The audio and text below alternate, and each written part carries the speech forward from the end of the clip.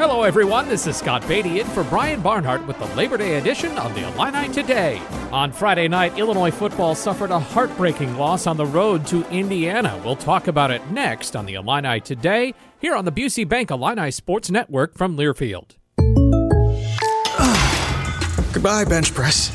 Adios, squat rack. Fare thee well, kettlebell. Hey, Kellen, need a spot? No, Jake from State Farm. I'm just saying goodbye to my pricey gym membership. What? Don't give up what you love. State Farm has options like insuring your home and ride with great rates on both. Nice.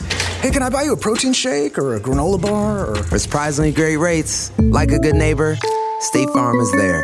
Call or go to statefarm.com for a quote today. Primient is proud to celebrate agriculture today and every day, on the field and off. We were founded on the potential of agriculture more than 100 years ago, and our more than 1,500 employees embrace this heritage as we look to tomorrow. To learn more about how Primient teams are working to enrich lives through plant-based solutions across the food, feed, and industrial ingredients markets, visit the Primient website at primient.com and follow us on LinkedIn. Illinois football opened the Big Ten season on the road this past Friday night in Bloomington, Indiana, and had victory in its grasp. The Illini took a 17-16 lead early in the second half thanks to transfer quarterback Tommy DeVito's connection with Brian Hightower.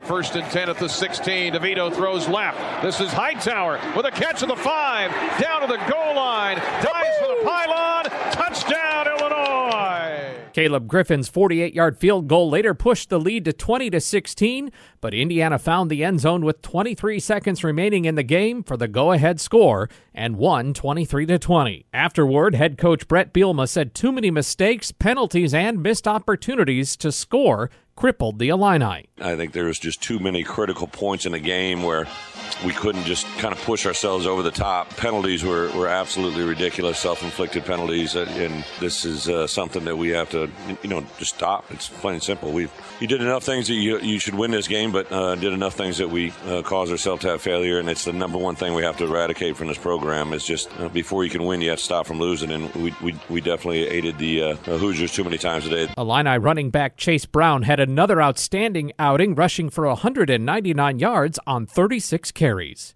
Illini volleyball was in Boulder, Colorado this weekend for the Big Ten Pac-12 Challenge against two tough opponents, but came up on the short side against both Colorado and Washington. That'll do it for the Illini Today, sponsored by State Farm. For surprisingly great rates, like a good neighbor, State Farm is there. For Brian Barnhart, I'm Scott Beatty. We'll talk to you again tomorrow on the Illini Today, here on the Busey Bank Illini Sports Network from Learfield.